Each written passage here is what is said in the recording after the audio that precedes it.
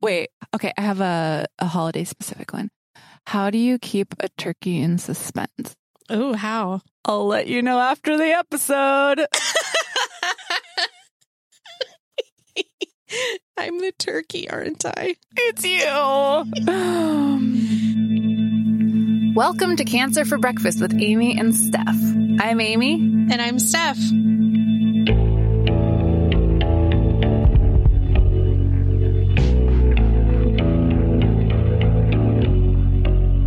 Though we try to make Cancer for Breakfast safe and comfortable for everyone, it may not be suitable for all audiences and is intended for informational and educational purposes only. It is not a substitute for medical advice, diagnosis, or treatment. We're not doctors. We didn't even go to podcasting school.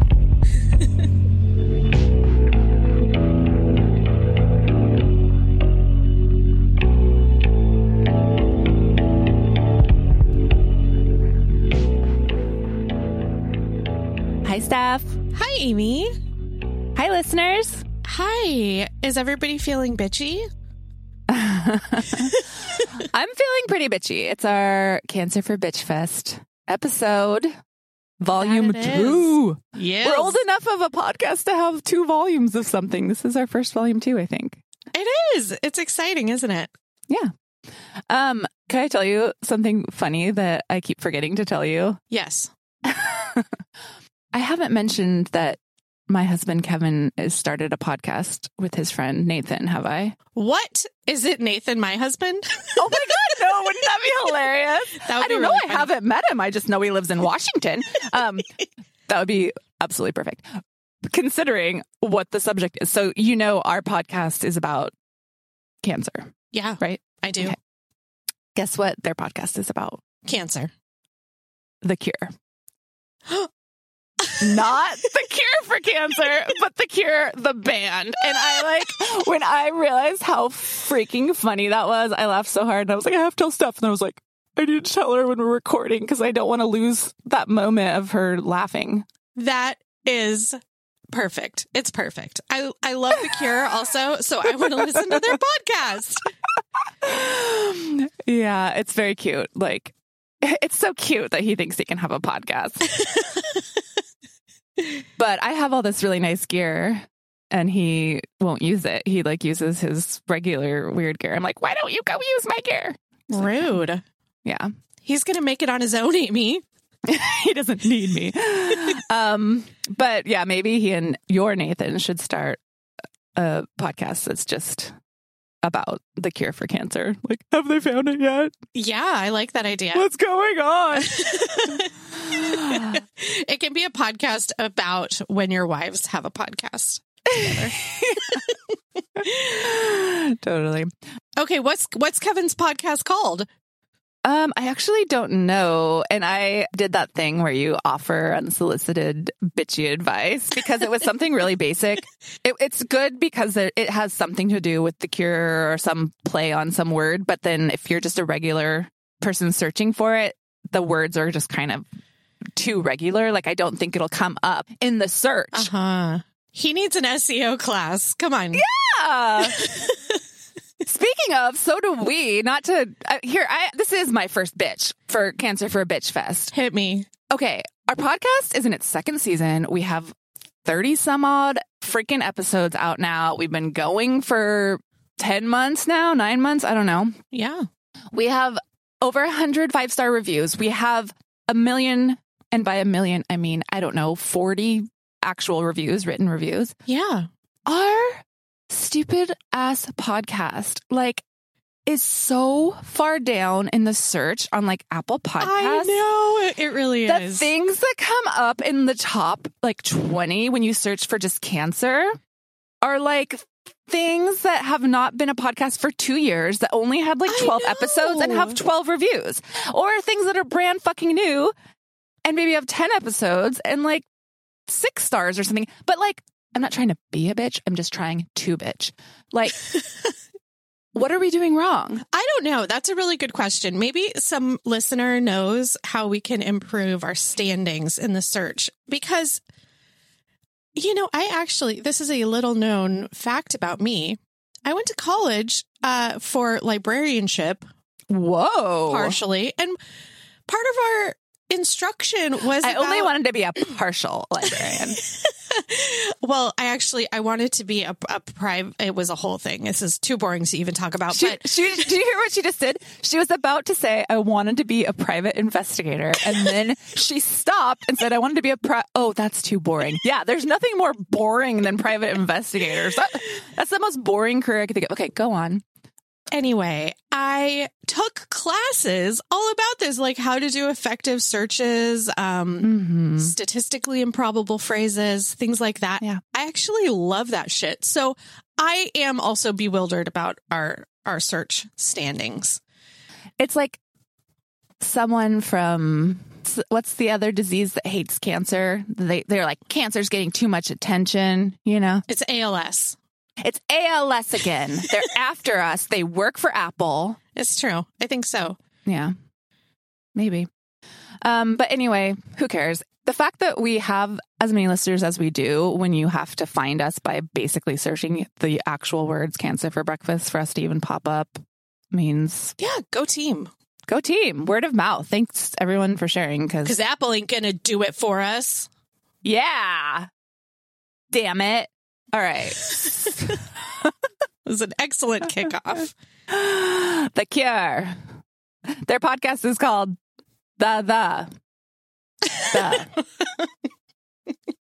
Podcast. The Today. The Podcast. The podcast, the. And they'll still come up in the search results before us. They will. You look for cancer. Well, it says it's about the cure. Oh, God. Shall we jump in with a long ass bitch? I mean, fuck it. You guys, we have so many submissions. We have some that are long, some that are really short. You guys came through. Apparently, there's a lot to bitch about.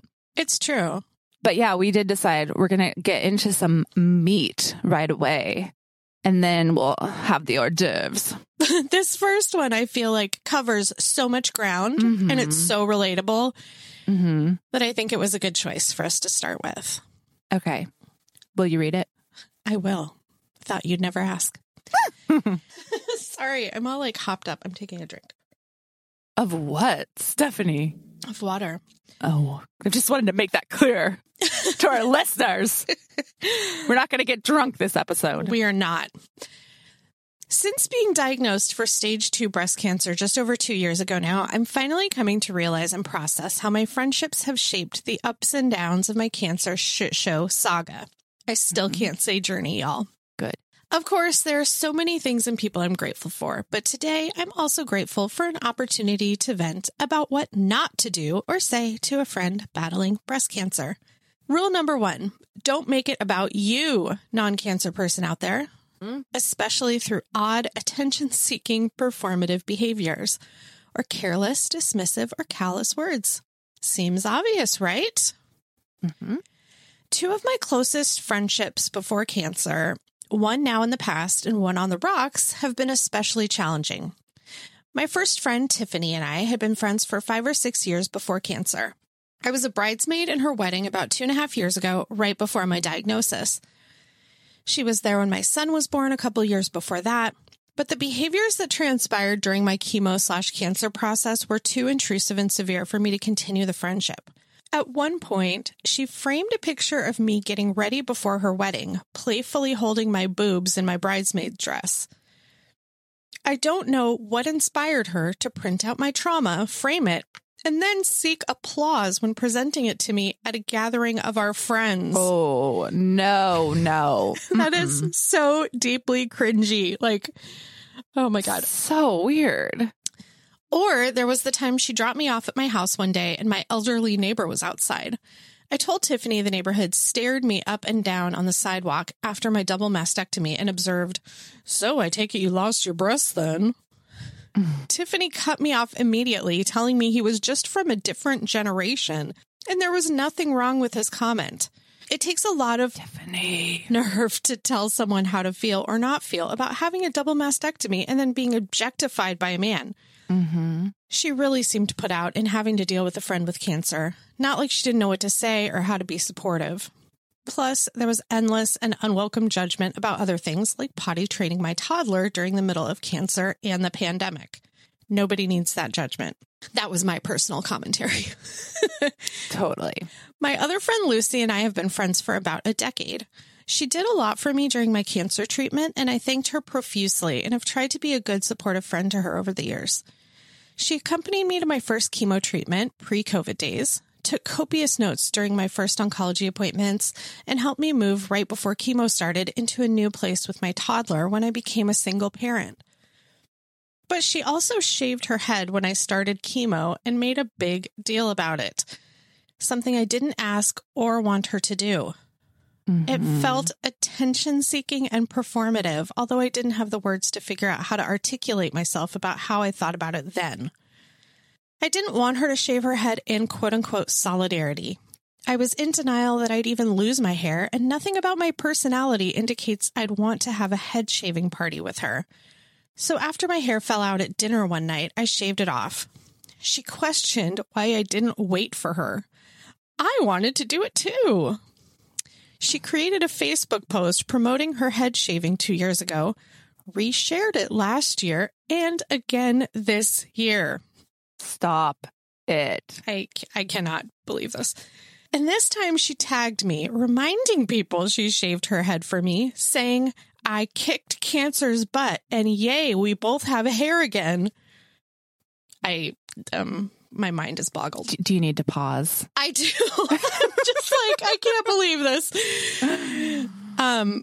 This is the point where in a conversation with somebody in person, you would like grab their shoulders and be like, no. It was so dense and tone deaf, also hurtful. I don't want to hear every November until the end of all time how, quote unquote, I shaved my head for you.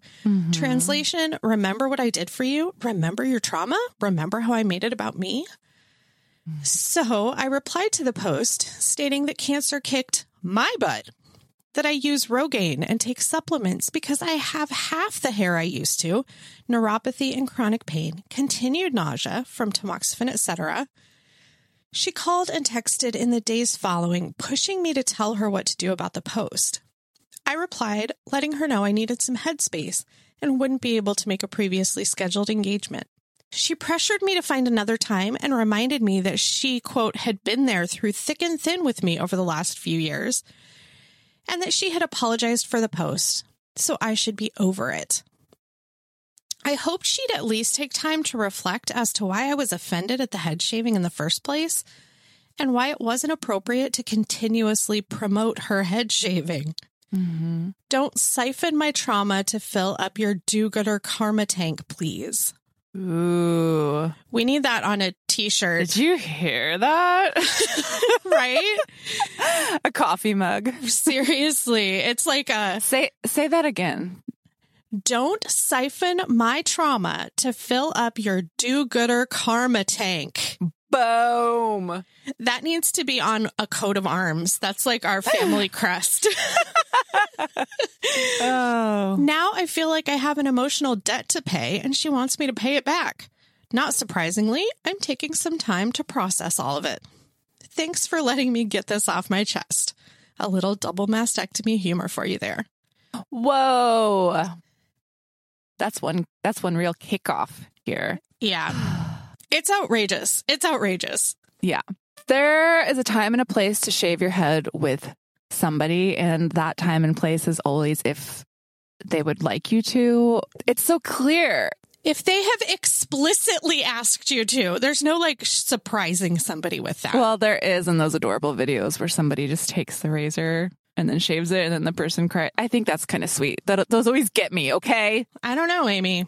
I don't know. Well, listen, I assume that the people in those videos know their audience. The audience being the person whose head they're shaving it for, not the people on YouTube. But, like there's a time and a place. There's a relationship.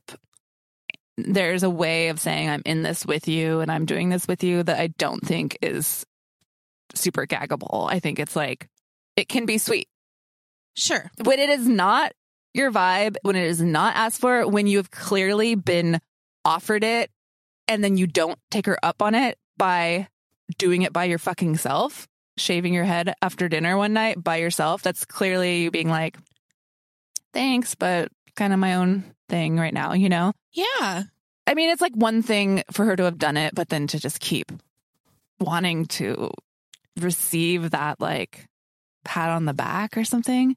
It's gross. That's just an additional level of grossness that I cannot believe somebody would be so myopic as to continually share a post about your friend's trauma. Yeah. Like, it's wild. Just, I don't think most people understand how deeply traumatic it can be to lose your hair and go through cancer and stuff. But, you know, like this person said, it's not just about the hair. It's not just like, woo, it's done and now we both have hair again. It's that there are all these other ongoing symptoms. Yeah. And you don't experience those along with your friend who has cancer. You just get to be hairless for a little while. Yeah. It's true. And, you know, one thing, anyone who is listening to this podcast who hasn't gone through cancer, one thing you've probably learned from it is that recovering, the survivorship mode, if you will, if you're done with treatment and you're quote unquote NED or cancer free or whatever, then it is such a crazy ride. And from the outside, people don't realize that. And this is such a prime example of that, to not know where this person might be in that weird ride where clearly she didn't. I just lost my fucking train of thought. Oh no. Do you want to bitch about chemo brain? Always. But to have things pop up in your feed, like you don't know where she is with wanting to try not to think about it, try to do this, or thinking about it constantly and not wanting other people to be thinking about. I don't know. It's such a personal thing and not cool. Yeah. I mean, would you repost the picture of when your friend's cat died or like some other horrible situation from years past? Of course you wouldn't. Right.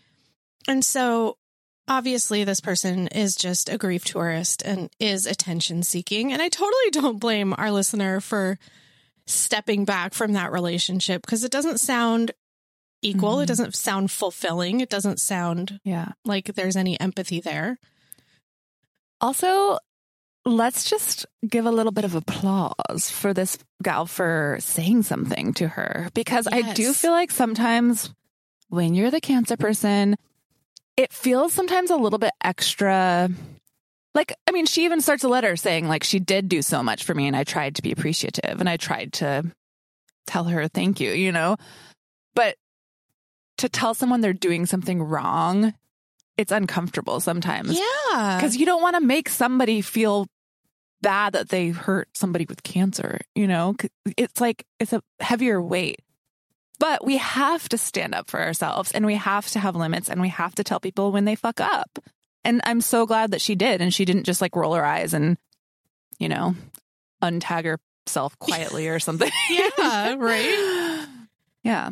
Shall we move along? Let's do. Okay, here we go. Hi, Amy and Steph. I would like to bitch about the billion pregnancy test I had to take during active treatment. I didn't mind peeing in a cup at the hospital before my procedures, but I really disliked having to go to an external lab when I needed a pregnancy test before starting radiation. I was 2 days out from my final chemo infusion and feeling rough. Water tasted nasty and slimy to me during chemo, so I wouldn't drink enough and would get dehydrated pretty quickly. You can probably see where this is going. Cue me sitting on the toilet in the lab, clutching my pee cup and crying because I could not squeeze out enough fucking urine for the lab to run a pregnancy test. Aww. What did come out was dark orange, almost red, and truly horrifying. I finally admitted defeat, carried out my cup of shame, and showed it to the lab tech in utter embarrassment. She had previously worked in oncology and was very understanding. She suggested I drink some water from the waiting room cooler and try again. I swigged 2 cups of water over maybe 5 minutes, feeling disgusting the entire time, but it didn't help. I could not squeeze out more than an additional trickle. Luckily, the lab tech said they could make it work and sent me on my way. I was so humiliated and felt so fucking wretched. I knew I wasn't pregnant and I wish I had refused the test. Plus, I have been grappling with the possibility that I fucked up my fertility through chemo and with the knowledge that I'll need to pause my hormone therapy if I ever do want to try and get pregnant. That's a very scary proposition. Even though I lean towards being child-free, I don't want the choice taken away from me. So all these pregnancy tests, they were more salt in the wound of my fucked up future. Anyway, thanks for letting me bitch and for everything you do. Congrats on season 2. That's a heartbreaker, really. And one thing I do want to impress upon everybody that our listener mentioned there was that you can refuse. You can just say, I know I'm not pregnant. I'm not doing this test. Yeah. It's hard because I could imagine her being like, oh God, you want me to like go to this weird lab and pee in a cup? Okay, fine, whatever. Like, I'm just going through the motions. One more shitty thing they're making me do. I'm used to it. All right. And then it's like you get there. Right. And then that's when you realize, what the fuck? I can't even do this.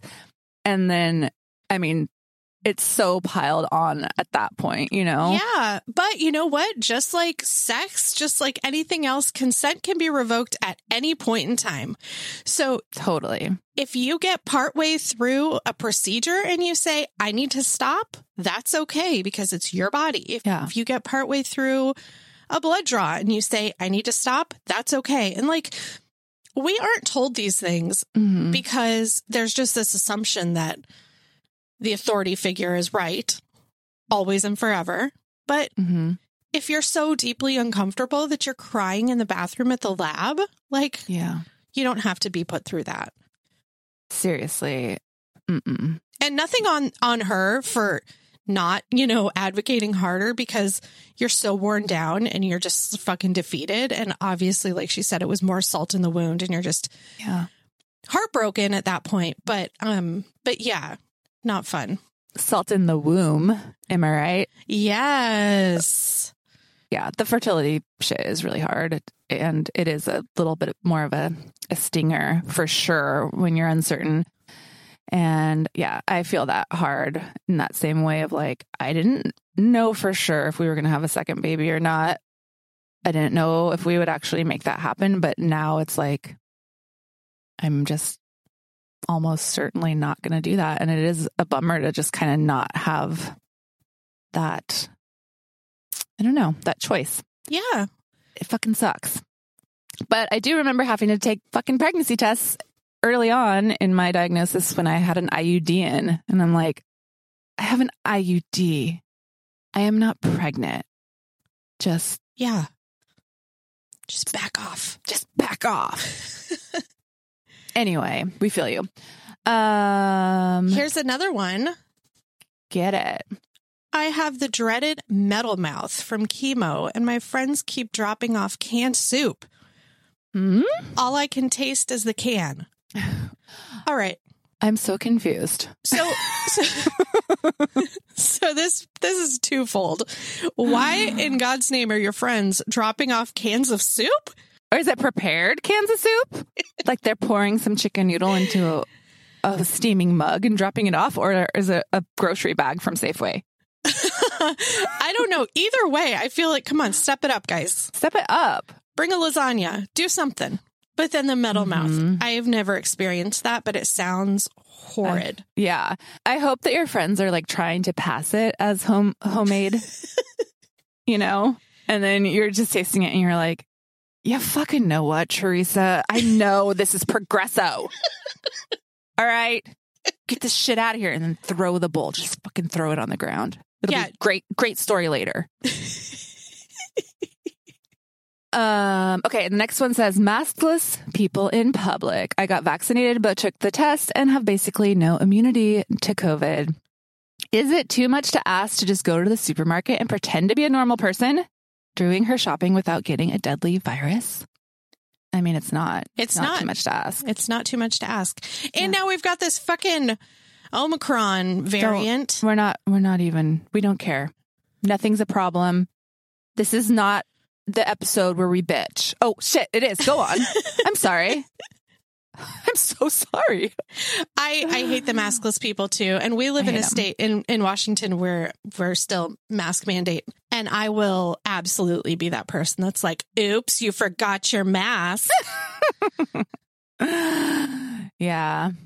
I just like to say, like, when they have the mask on under their noses, but over their mouths, like they did at the bobo tea place I took my niece to in Southern Oregon over the holiday.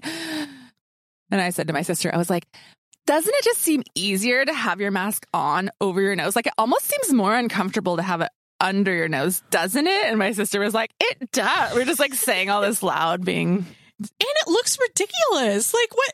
It looks so dumb. What are you doing? Nathan calls those people Uncle Facebook. That's a good one. That's awesome. He's funny. Okay. All right. Moving right along. We've got a lot of bitches to get through here. It's true.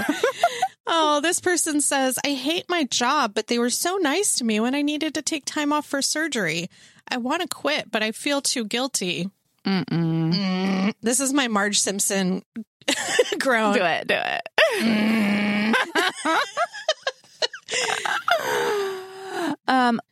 Listen, most people are nice to you when you have cancer and you need to get surgery. Not most people, some of them. True facts. Also, you don't owe your work anything. Unless they donated like $10,000 to your GoFundMe, then like you probably should stay for a couple more months. Yeah, I mean, yeah. If it's not a hardship. Just don't be a dick. Don't be a dick, you know? 2 weeks. But if they just were like, yeah, you can take 2 weeks off and we won't fire you and here's some flowers. I mean, that's not so nice. That's the bare minimum. How are you doing? Maybe they asked. They could still be violating labor laws with that. But yeah, they'll get it too. Also, pull that cancer card and just say, I really thought I could stay back at work, but I've got a lot going on. I had cancer. Yeah. It's also like we've all been through a pandemic. I feel like everybody is changing careers and stuff. Yeah. There should just be this like grace period, pull a mulligan kind of option for people. Like, totally. Hey, I've been a social worker for 19 years and I'm going to be a bus driver now. Yeah. It's the pandemic. Job change. Absolutely. Yeah. just write a nice recognition letter. I would like to recognize your kindness and resign at the same time. Yeah. Thank you. Bye. Ooh. Do you offer that? Do you offer that service? I will. I could write a lot better than I can speak. I hope you can't just like hear my cat going insane. I'm so sorry. I cannot. Actually, maybe this is a good time for us to pause and do a quick ad while I put Stacy outside. An open letter to cancer survivors everywhere. Dear survivor, you endured the unthinkable, and we see your strength because of it. Stay healthy, stay strong, with the help of Myriad Genetics MyRisk. MyRisk is a simple test that can help determine your risk of a new, primary, or secondary malignancy, and your risk of developing other hereditary cancers. It can even help your family members determine their risk too. Get started at myriad.com/survivor.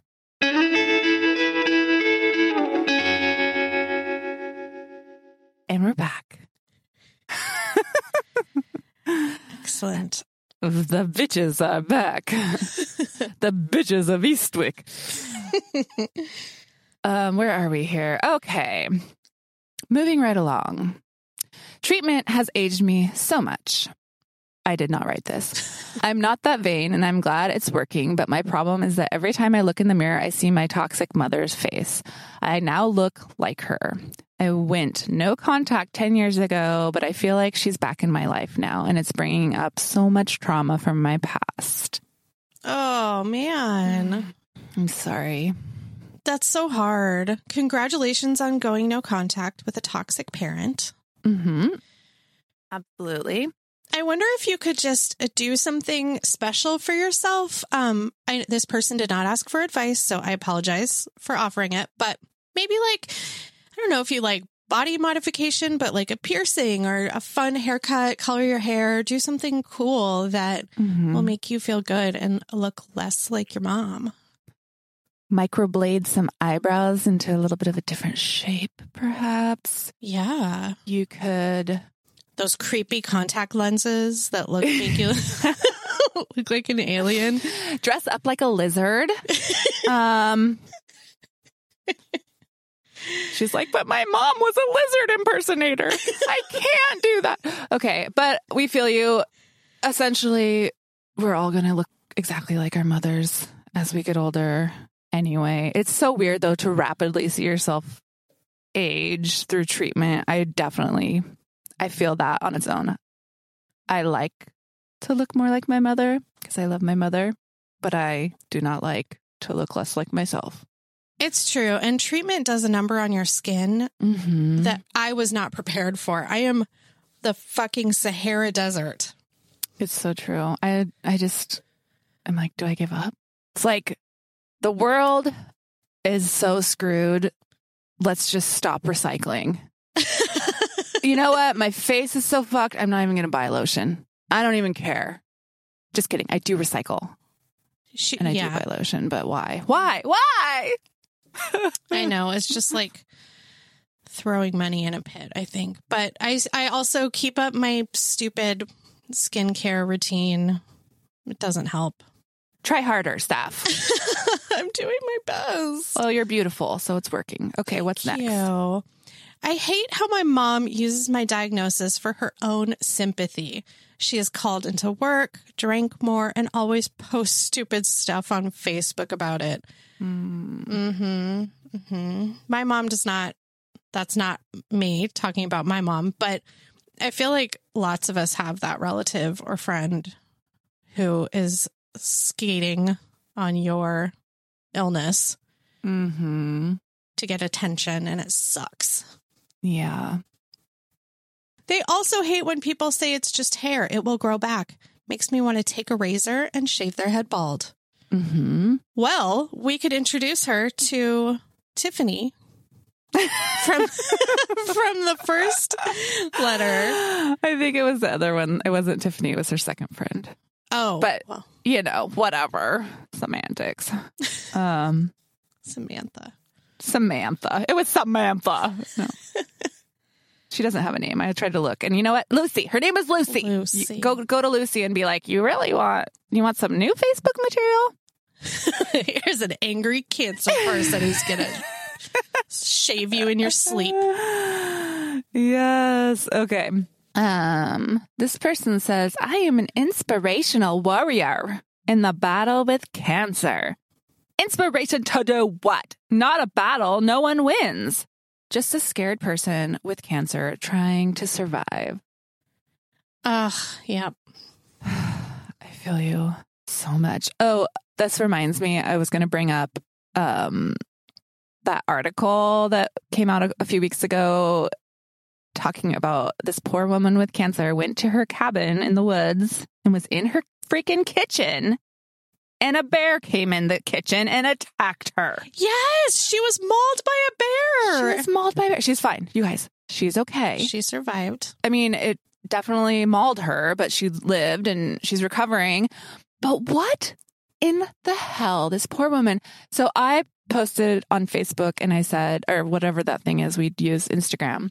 I said, she is going to be our patron saint of Cancer for Bitchfest because she deserves it. Yes. But this person's bitch just reminded me, like, God forbid if this poor woman had been killed by this bear, would people say she lost her battle with a bear? Like, like there's no way in hell. But with cancer, it's always like, she's battling cancer nonstop. I don't know. Anyway, that one of my very favorite cancer memes that always makes cancer muggles deeply uncomfortable is the people standing next to the coffin, and they're saying, "I guess cancer picked the right bitch this time." That's so awful.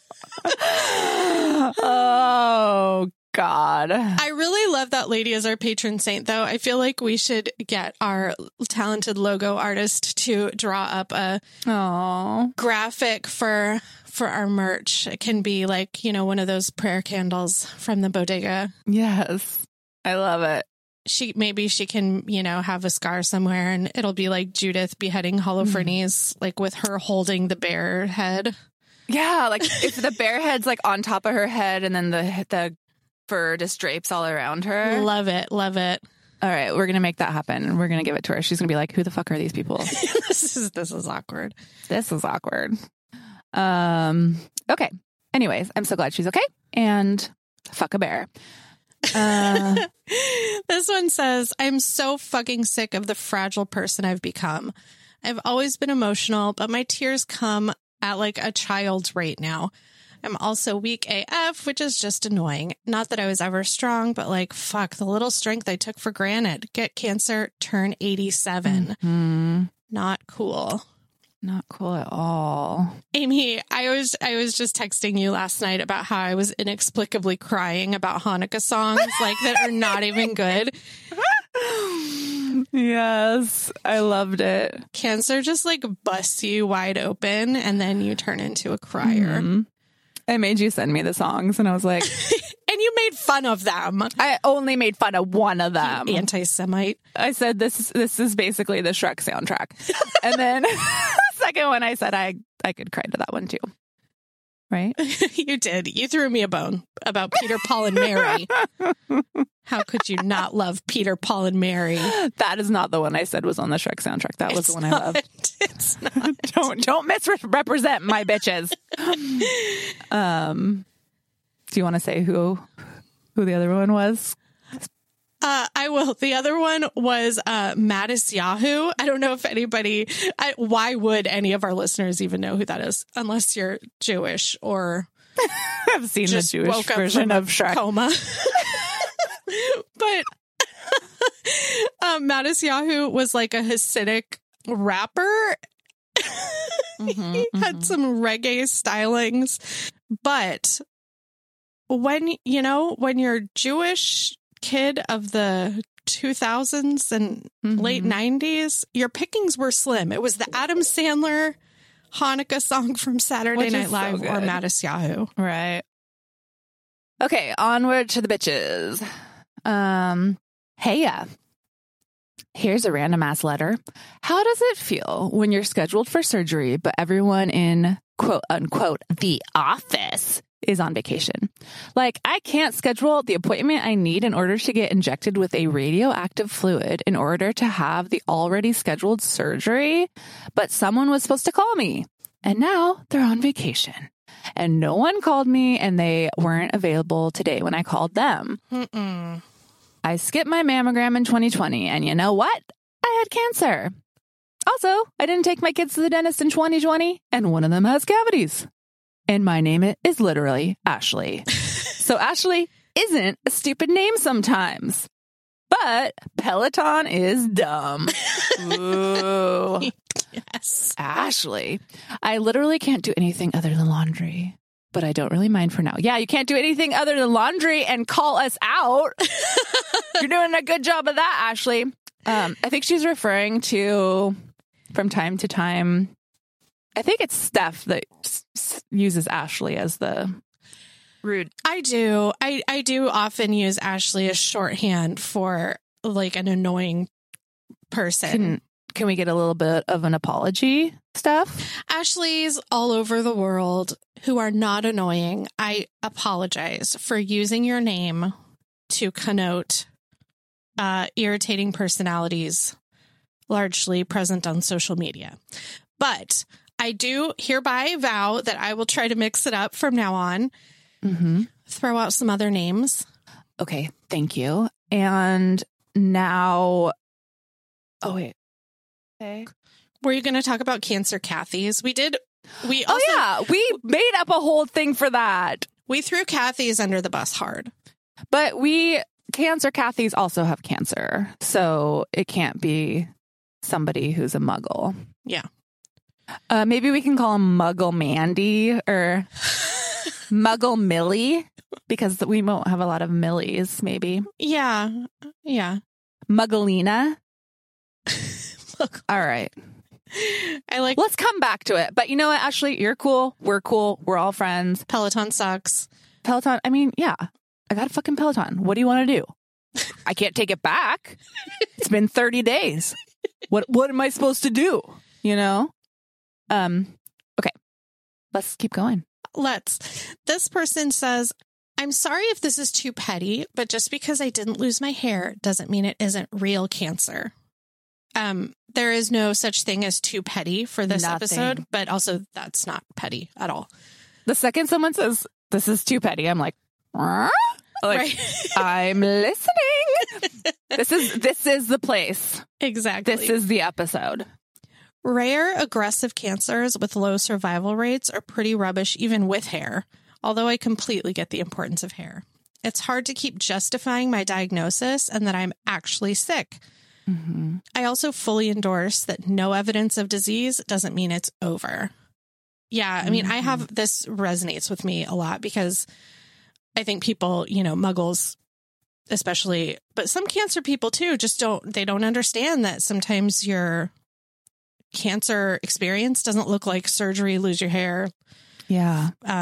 Look sickly. Totally. There are a few more right after this that are on this topic as well. Do you want to read those both as well? Yeah, absolutely. Someone else says, as my hair is growing back, I kind of feel like I've lost the excuse to feel bad. That's insane, obviously, but I can see how losing it at least identifies someone as sick and gives you validity to feel bad. Air quotes around validity, because that's such BS, and cancer is cancer and awful regardless of stage, symptoms, treatment, etc. Absolutely. And then another person says, I'm on treatment for MBC, metastatic breast cancer, where I won't lose my hair either. It is shedding a lot, and I even feel guilty feeling upset about that. And I feel like people think I'm a cancer fraud when they see I have my hair still and no port scar. It's like there are various treatments, and having MBC isn't any easier. It's forever for me. Absolutely. I have this hang up too. I always think people are going to think I'm like a cancer faker. And so I love that they brought that up, because when you have your hair and you have no port scar and you haven't had surgery, I feel like everybody's like, is she a shyster? Oh, you are not a shyster, and neither are any of these lovely people, but it is such a common thing. And I do think cancer muggles have no idea about how cancer treatment differs for different things, where you think maybe like the worse the cancer, the worse the diagnosis, the more sickly you will look, because that's what we've always seen in movies. And also, many years ago, chemo was given for like everything, and surgery was given for I don't know about everything, but way more commonly. So it's so much harder to wrap your head around it. And yeah, I mean, it changes so quickly. Like, these treatments are updating all the time, and like, it's not their fault, I guess, that they don't know how quickly the science is moving. Yeah. But yeah, I mean, it does leave us people, particularly, like I have metastatic breast cancer also, and it does put us in a weird position of having to like defend the treatment plans that we have and stuff with people that are like, really? You're not having surgery? You look great. Like, suspiciously. Right. Yeah, we have a friend that we talk to a lot on Instagram who has brain cancer, and we've read her letters before, and she's wonderful, and she brings that up a lot, just like, she's got beautiful long blonde hair, and but she has very aggressive cancer growing in her body that is going to, I don't even know how to say it, shorten her life. Yeah. And like, she might not lose her hair before that happens. Right. But people just treat her like she's fine. Yeah. So frustrating. It's so frustrating. So the next one, inspired by her Thanksgiving dinner. This person writes, I am sick of explaining to people that just because I'm quote unquote cancer free now does not mean that I'm still not in my shit. I'm still in active treatment and still have 5 more years of hormone therapy. And I have crazy lasting side effects from chemo and radiation, like shortness of breath, etc., that are daily reminders of what I went through. Yeah. Totally. Yeah. Side effects, man. And we talked about that so much on our reoccurring nightmare episode. Mm-hmm. People just don't understand all that goes into treatment that's not visible and what you go through after, the big obvious things like surgery. Absolutely. And sometimes you don't want to tell them because you don't want to seem like you're complaining or that you're trying to seek sympathy after you've already been in a position where you got so much attention, whether or not you wanted it or not. You don't want to seem like you're trying to drag that out, but then it's also happening. So then if people are treating you like it's not happening, you're also annoyed, where you're like, I don't want to have to tell you, but I also don't want you to act like it's not happening. Nobody wins here. There's no good solution. Right. And I feel like so much could be solved by just being a little bit more observant. If you're around somebody who has cancer or, to your understanding, has recently had cancer, you don't have to be like, you seem tired. Right. Like if they seem tired, maybe just don't expect them to go on an after dinner hike. Mm-hmm. You can just live with people in the world without questioning their every move and making them justify their behavior to you. Yeah, Muggerello. That's right. That really doesn't flow. Doesn't flow at all. Millie Muggle. Oh, all right. Yeah. Where are we? We've got another one here that says, I hate that people assume they know your treatment plan. Mm-hmm. Well, this is familiar. I have had nurses in other medical offices in the past few weeks ask me why I didn't get a mastectomy, why I still have my hair. And one even had the nerve to say to me that I looked so healthy for having terminal cancer. Oh, my God. And I said right back to her, well, I'm not terminal yet, thanks. What gives people the right to be so nosy into your health? I hate having to justify my treatment plan to others. Yes, I am on an oral treatment, but having metastatic breast cancer is not easier or less side effects than other known treatments. Everyone is different, and it's not one size fits all. Oh. Wow, nurses. Wow. Right? So inappropriate. It's so inappropriate, and you expect better from medical professionals, right? Absolutely. I mean, even if you're a receptionist or something in a medical office. I feel that about the mastectomy, where I feel like some people think because I had a lumpectomy that, oh, my cancer must not have been very bad or very aggressive, or I must not have been that worried to choose a lumpectomy. Right. Like you copped out. Right. Right. Or like I cared about my boobs so much that I just like didn't want to go the full way, where it's like that is absolutely not what it is. You just don't understand what surgery options are and what it's based off of. Exactly. And obviously, if there's a potential to have a less traumatic surgery for your body, you're going to go with that option. It's not like, it's not like it used to be where everybody got a mastectomy and then we hoped for the best. Yeah. Things change. Medicine advances. And also, it's none of your fucking business, nurse. Right. If you're in a position where you have to ask that question and you don't have access to the person's chart or the medical knowledge to understand how breast cancer works, I'm guessing that this nurse might have been somebody who was like, I don't know, giving it like a blood test, taking blood, some sort of general nurse, not somebody in the oncology. Right. It's like her dermatologist or something. Yeah. Yeah, totally. It could have been, right? Yeah. It's like, there's just zip it. MYOB. Yeah. And also, if somebody looks great, then be fucking happy for them that they look great. Jesus. You don't have to add on any qualifiers. You can just say, you look so great. You know what? You're just glowing. Your hair is looking fantastic today. I love your outfit. There are a million other compliments that you can give that aren't backhanded. Mm-hmm. Yeah. We're really worked up. That's right. We just get so darn mad.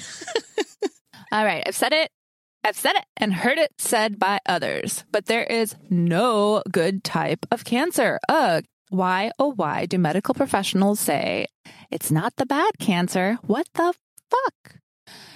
Like, there is a good cancer? And did I get a choice? Was there a menu of cancer choices? Or other diseases or disorders I should choose from? Thanks for listening. Now resume your own bitching.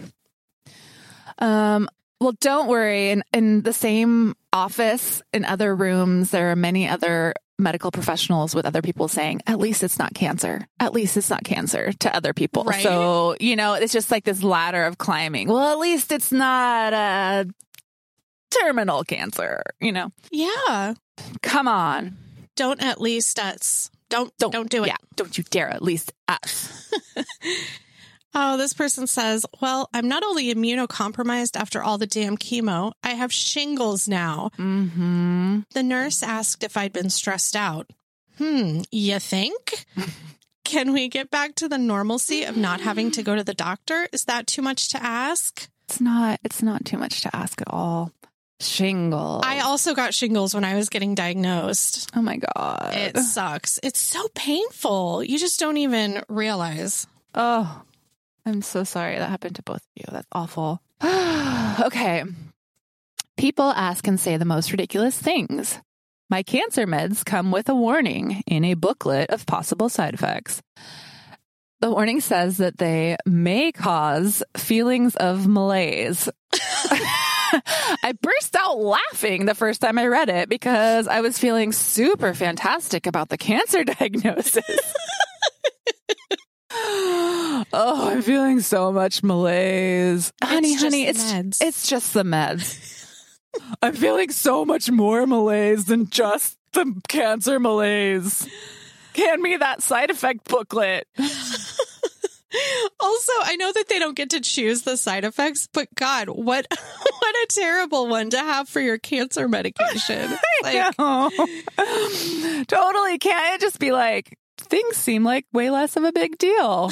Like, can't you just have like testicular swelling or something? Like, just trade it off. We don't need extra malaise. We don't. Just some silly things that are coming to mind right now, but I hate that my eyebrows are growing in unevenly. Oh, that's bad. That is valid. It's valid. Totally. I also got my first clear scan after 5 months of chemo, and for some reason, my celebratory instinct was to stop my quote-unquote healthy eating regimen and gorge on a bunch of junk food. I know that taking care of my body after treatment is just as important as during treatment, so I'm getting things under control. But I hate that I never know how I'm going to react/cope with each new stage of this thing. I feel you, girl. And you know what? That's okay. You can eat some junk food. It's totally okay. Yeah. If it was really impacting your day-to-day life, then okay. But you're allowed to have some celebratory junk food. Yeah. If that is your way of like having a release of just this pent up fear about getting these results, probably. And I mean, also, who knows? Maybe your appetite was crappy leading up to getting those results. And then you were so hungry that to finally be able to like feed your body. Right. Like just eat it and make better choices in the future. or we will judge you. I'm just kidding. We won't. Do what you got to do.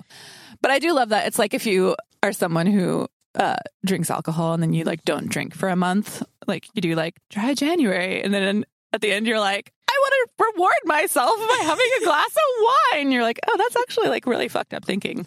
Right. But, like, like you've got some binges owed to you in back pay. Yeah, totally. Totally. Yeah. But I think like there's such a different thing with cancer and how the focus is so much on, number one, how we must have done something wrong to our bodies in order to have this happen to us. And two, that the focus is then so much on your body and how to support it while you're going through all this and stuff that it makes total sense to me that you would need a little vacation from that line of thinking because it's just exhausting. It is so exhausting. And also, fuck yeah, to good scans. That's right. Yes.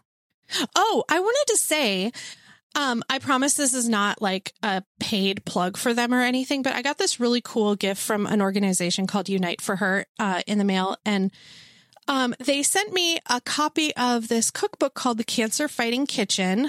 And I already have a copy. So if anybody wants it, can you just like message us?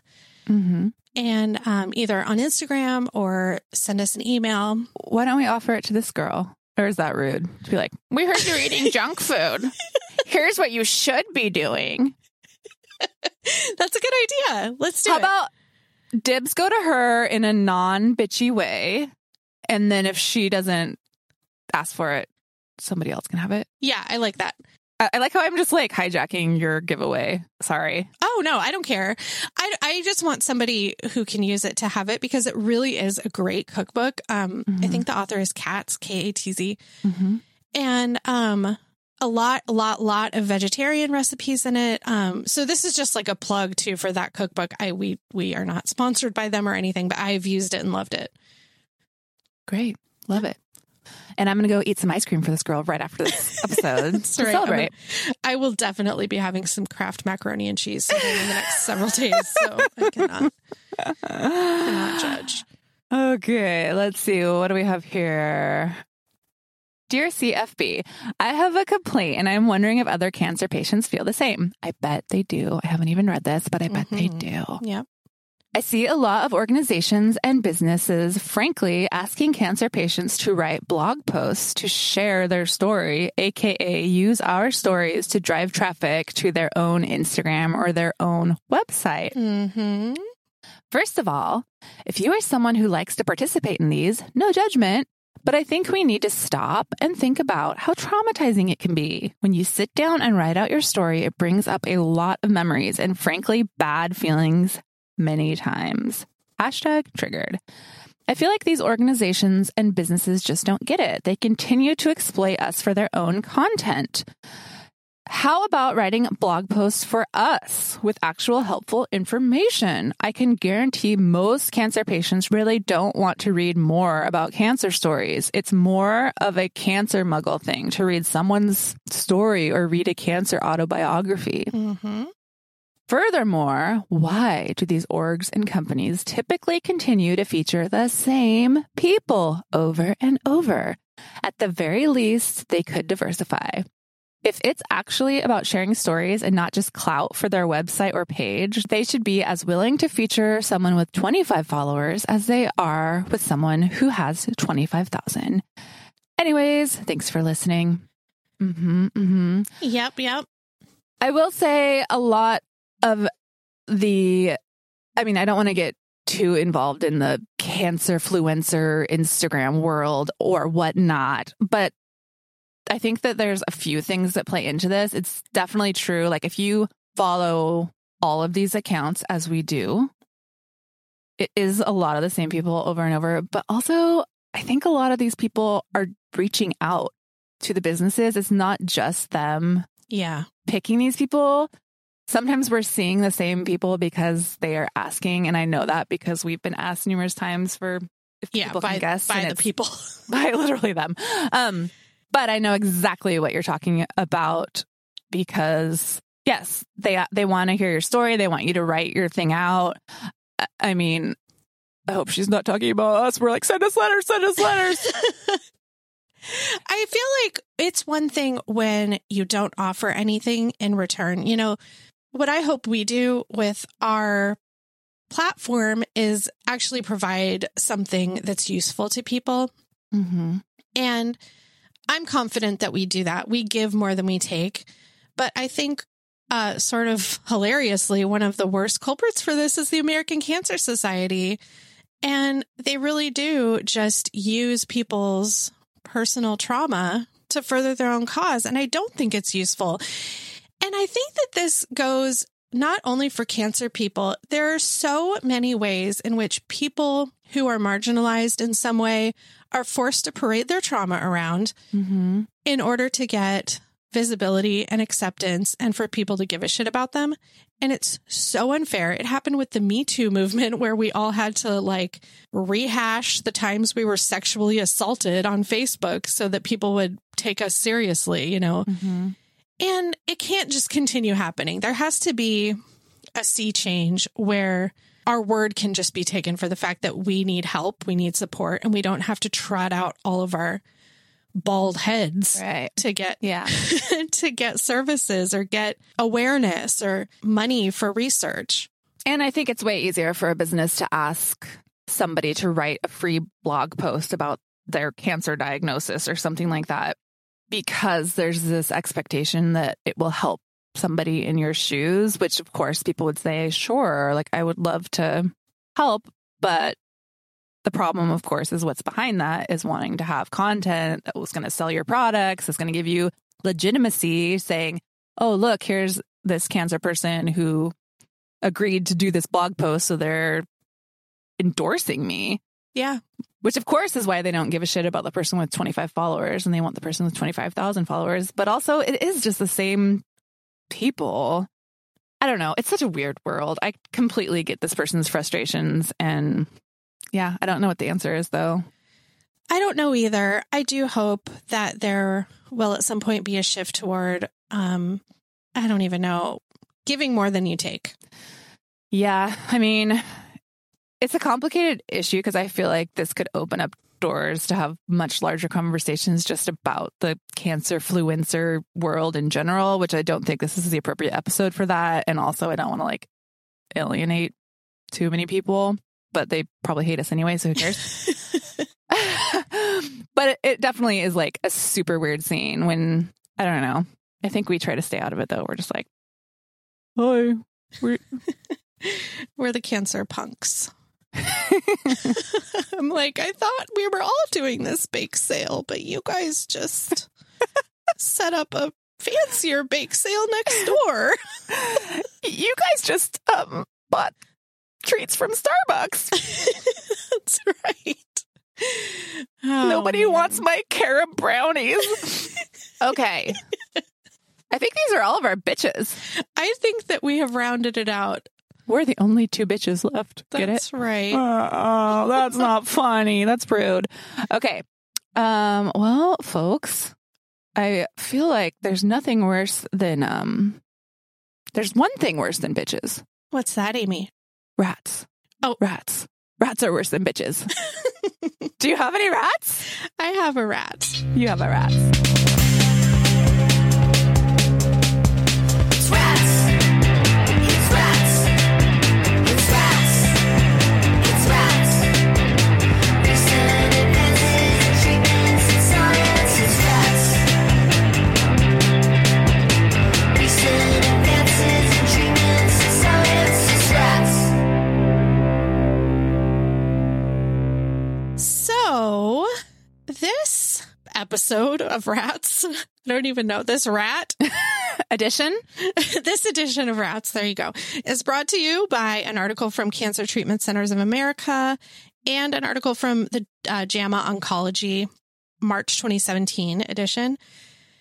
And we're going to be talking about fatigue because in an episode all about complaints, I thought that it would be appropriate to focus on the most common complaint that cancer patients have besides the actual cancer. So I did not know this, but there's clinical fatigue. Like you can actually be diagnosed with fatigue. Mm-hmm. And most cancer people have clinical fatigue. It's a thing that is hugely problematic and we don't talk about it enough, apparently, according to these articles that I read. The JAMA Oncology study followed 11,000 cancer people. And then this other article from Cancer Treatment Centers of America, both of which I will put in the show notes as always, just sort of talks generally about what happens when this spiral of clinical fatigue starts. Mm-hmm. So when your doctor's trying to diagnose the level of fatigue that you have, they're going to ask you questions about pain, lethargy, sleep disturbances, nausea, drowsiness, lack of appetite, sadness, numbness or tingling, and vomiting. And a lot of these feel like no-brainers, when we're talking about cancer treatment, survivorship. And so a lot of people don't answer honestly because they think it's just part of the whole ball of wax, which it is to some degree. But that leads to them being not as honest with their doctors and not as honest with their caregivers and family and friends as they need to be in order to get the right help so they don't spiral into this clinical fatigue situation.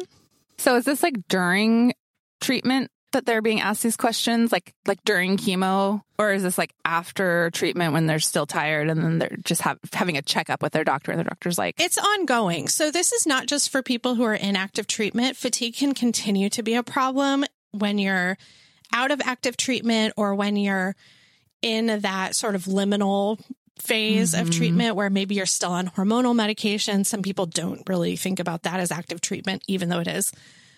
So your doctor will start asking you these questions probably right off the bat. And of course, when we're diagnosed, we start out at a deficit because we're so stressed out. You've probably not been sleeping. You've not been eating because you're just so worried about your new cancer diagnosis. And that also, you know, sometimes when you have surgery, you don't ever really fully recover from the fatigue of surgery. And then the cycle of fatigue starts. You're too tired to make healthy meals for yourself. That's depleting your vitamin and nutrient levels. You're too tired to exercise. As we know, exercise actually gives you energy. It doesn't deplete your energy stores. Eating shitty food and not exercising, these things make you feel worse. Then you have no energy.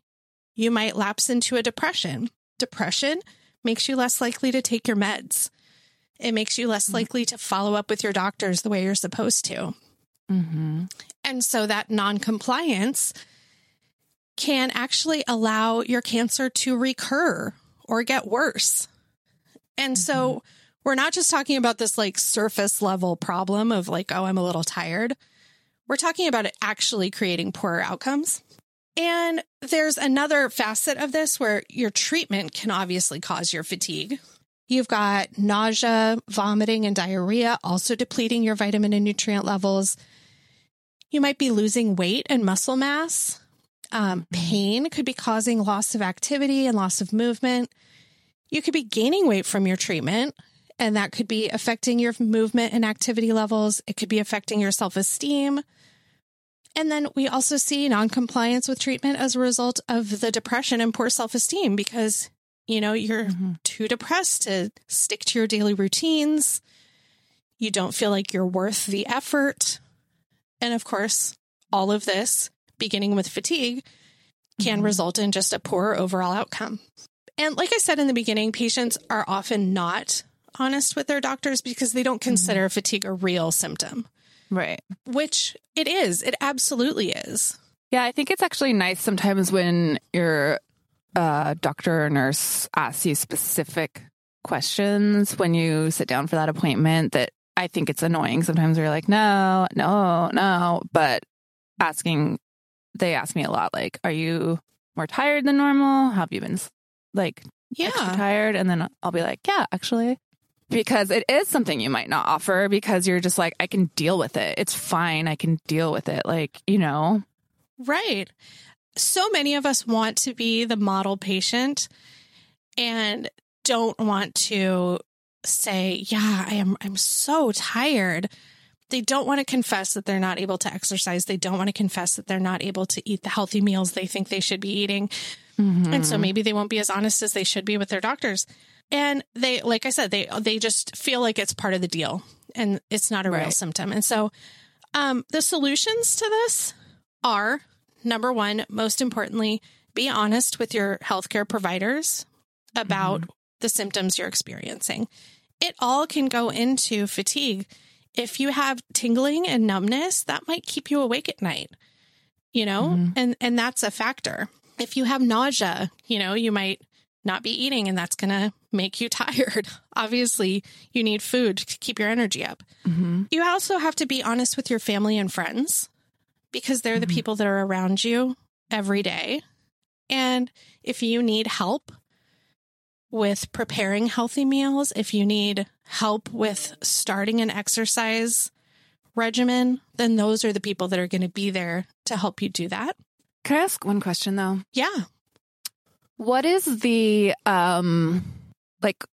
what can be implemented to help? Like if you are telling your doctor, I'm having this, that is a very common side effect to treatment or even to months after radiation or months after surgery or just with any old, cancer fighting pill that you're continuously taking. This is like a common side effect for it. Like, what can they do? Right. So aside from starting the conversation with your doctor, who can then decide whether or not you need medical intervention, like a pharmaceutical intervention, some people do end up taking Ritalin or Adderall to increase their energy level and just get them kind of over that fatigue hump. But in this JAMA oncology study, they actually found that exercise, counseling, and healthy foods helped fatigue more than drugs did. So some of the other ideas are having meal deliveries or subscription boxes. Offer those to your friends with cancer. If you are a cancer person, say, hey, I would love a meal subscription box. When somebody offers to get you a gift for your cancer diagnosis, if somebody says, how can I support you? Say, God, I've really been struggling to make healthy meals. I would love a meal drop off, or I would love a subscription box or a CSA or something like that. Get an exercise buddy or a friend to go on regular walks with you. Yeah. Another great gift is the gift of an exercise class that you can do together, or for free, just schedule regular walks, regular workouts. Yeah. I mean, I'm hearing everything you're saying, and I'm not like bummed on this, Rats. I'm just saying, like, I feel the answer is always exercise and eat healthy. Yeah. And that is the fucking key. And we have to do it. But it is easier said than done. So I just want to say, like, I get when we hear this from our doctors, or like oftentimes when I complain about side effects I'm feeling, I am just told, like, well, you need to exercise more, and then I'm like, I know, I'm trying. But then it makes me feel like, well, I shouldn't have even said that because I already knew the answer. Or sometimes I don't want to say it because I know the answer. Exactly. And that's why the onus cannot just be on the cancer person to get all this done. Other people need to recognize the signs of fatigue and stop them before this person that you love and care about slips into clinical fatigue. If you see your friend or your spouse or your brother, sister, whoever with cancer is starting to have trouble, then pitch in, be that person that says, oh my God, I see that you're so tired. And I heard that exercise actually helps your energy level. Like if you would like to just go Monday, Wednesday, Friday for a walk, before work, I would love to do that with you. Another funny thing that I saw recommended was get a dog. There's nothing funny about that. If you have room in your life for a dog, which everybody does. No, I'm just kidding. It'll get you out of the house twice a day. You can go on walks, take your dog out. They're so cute. It's therapy. It makes you feel good and loved. And it also gives you some exercise. And then just straight up therapy is another thing that helps with fatigue. Getting regular counseling. It's just like another set of eyes on you and your well-being. It makes a big difference. And with that, I do also want to say, if you are experiencing a lot of fatigue, it doesn't mean you're doing anything wrong either. No. There's so many times during treatment when that is so normal and there is no fix for it. Like, sleeping is all you can do. And like after radiation, sleeping sometimes doesn't make you feel rested. You wake up from a long nap and you feel just as tired as you did before you took it, because your body is repairing so much and it has been through so much. Even the act of being put to sleep for surgery, all of those drugs and what that does for you takes so much out of you. And that's just the anesthesia. It's not even the actual cutting into your body and having your body being repaired too. That takes so long to actually heal. So don't be too hard on yourself if you're tired. Yeah, don't be hard on yourself at all. And that's another thing that this article from Cancer Treatment Centers of America says, that you're just going to sometimes have to come to terms with the fact that your energy level is not what it once was, and have grace for yourself, have empathy for yourself, and encourage the people around you to accept your new reality as somebody who is either in the process of surviving cancer or who has survived cancer. It's just not always going to look like it used to. And that's okay. And there's help. It shouldn't be felt like a personal failing or anything. Yeah.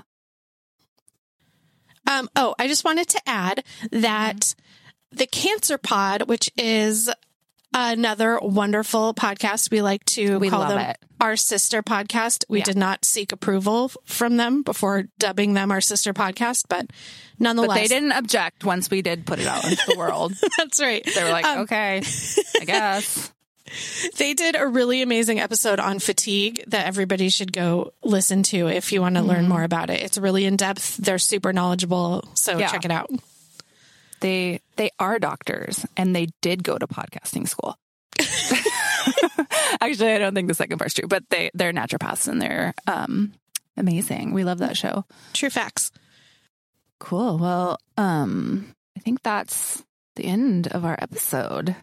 I think it is. Do you think so? I think so. I did want to mention one thing that I did appear on The Burn. Oh, yes. I was going to bring this up too, so I'm really glad you brought it up. I listened to this episode. It's so good. Okay, tell us. We'll link it in the show notes so if you would like to hear. For sure. Friend of the podcast, Wildfire Magazine, has a new podcast out called The Burn, and it's just great. It was lovely to be asked to be a part of it, and that episode is out now, so you can find it the same place as you find our podcast. It's just called The Burn. Yeah, so check it out.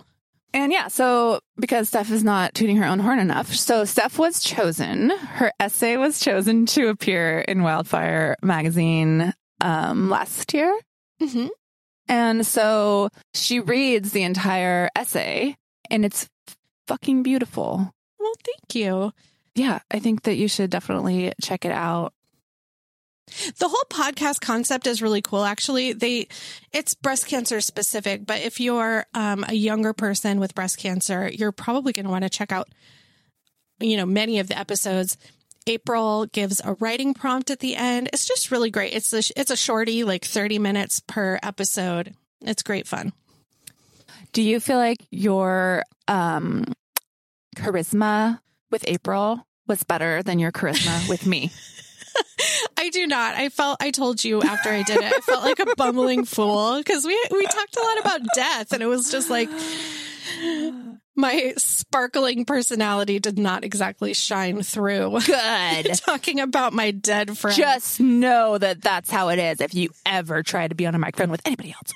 Just kidding. But it's a relatable, wonderful essay. It is about her dead friend. And it's called My Jiminy Cricket. Yeah, My Jiminy Cricket. It's lovely. Okay. Thank you guys so much for sending in so many Bitchfest submissions. You know we're going to do this again. Volume 3 will be out at some point. And yeah. Give us a review. Maybe we'll appear in the fucking search at some point in our lives. Maybe. Send us some letters. cancerforbreakfast@gmail.com. Instagram @cancerforbreakfast. You can tweet at us @cancerbreakfast. Hope everyone had a good Thanksgiving. Bye. Goodbye. Cancer for Breakfast is hosted by Amy Dials and Stephanie Lejeunesse and produced by Nathan McGeehee. Our theme music is written and performed by Vivivere. Find us at cancerforbreakfast.com, Instagram @cancerforbreakfast, and email cancerforbreakfast@gmail.com. Like flags under the water, they sag across the sea. Like flags under the water, they sag across the sea. Thanks so much for listening. Thanks for listening.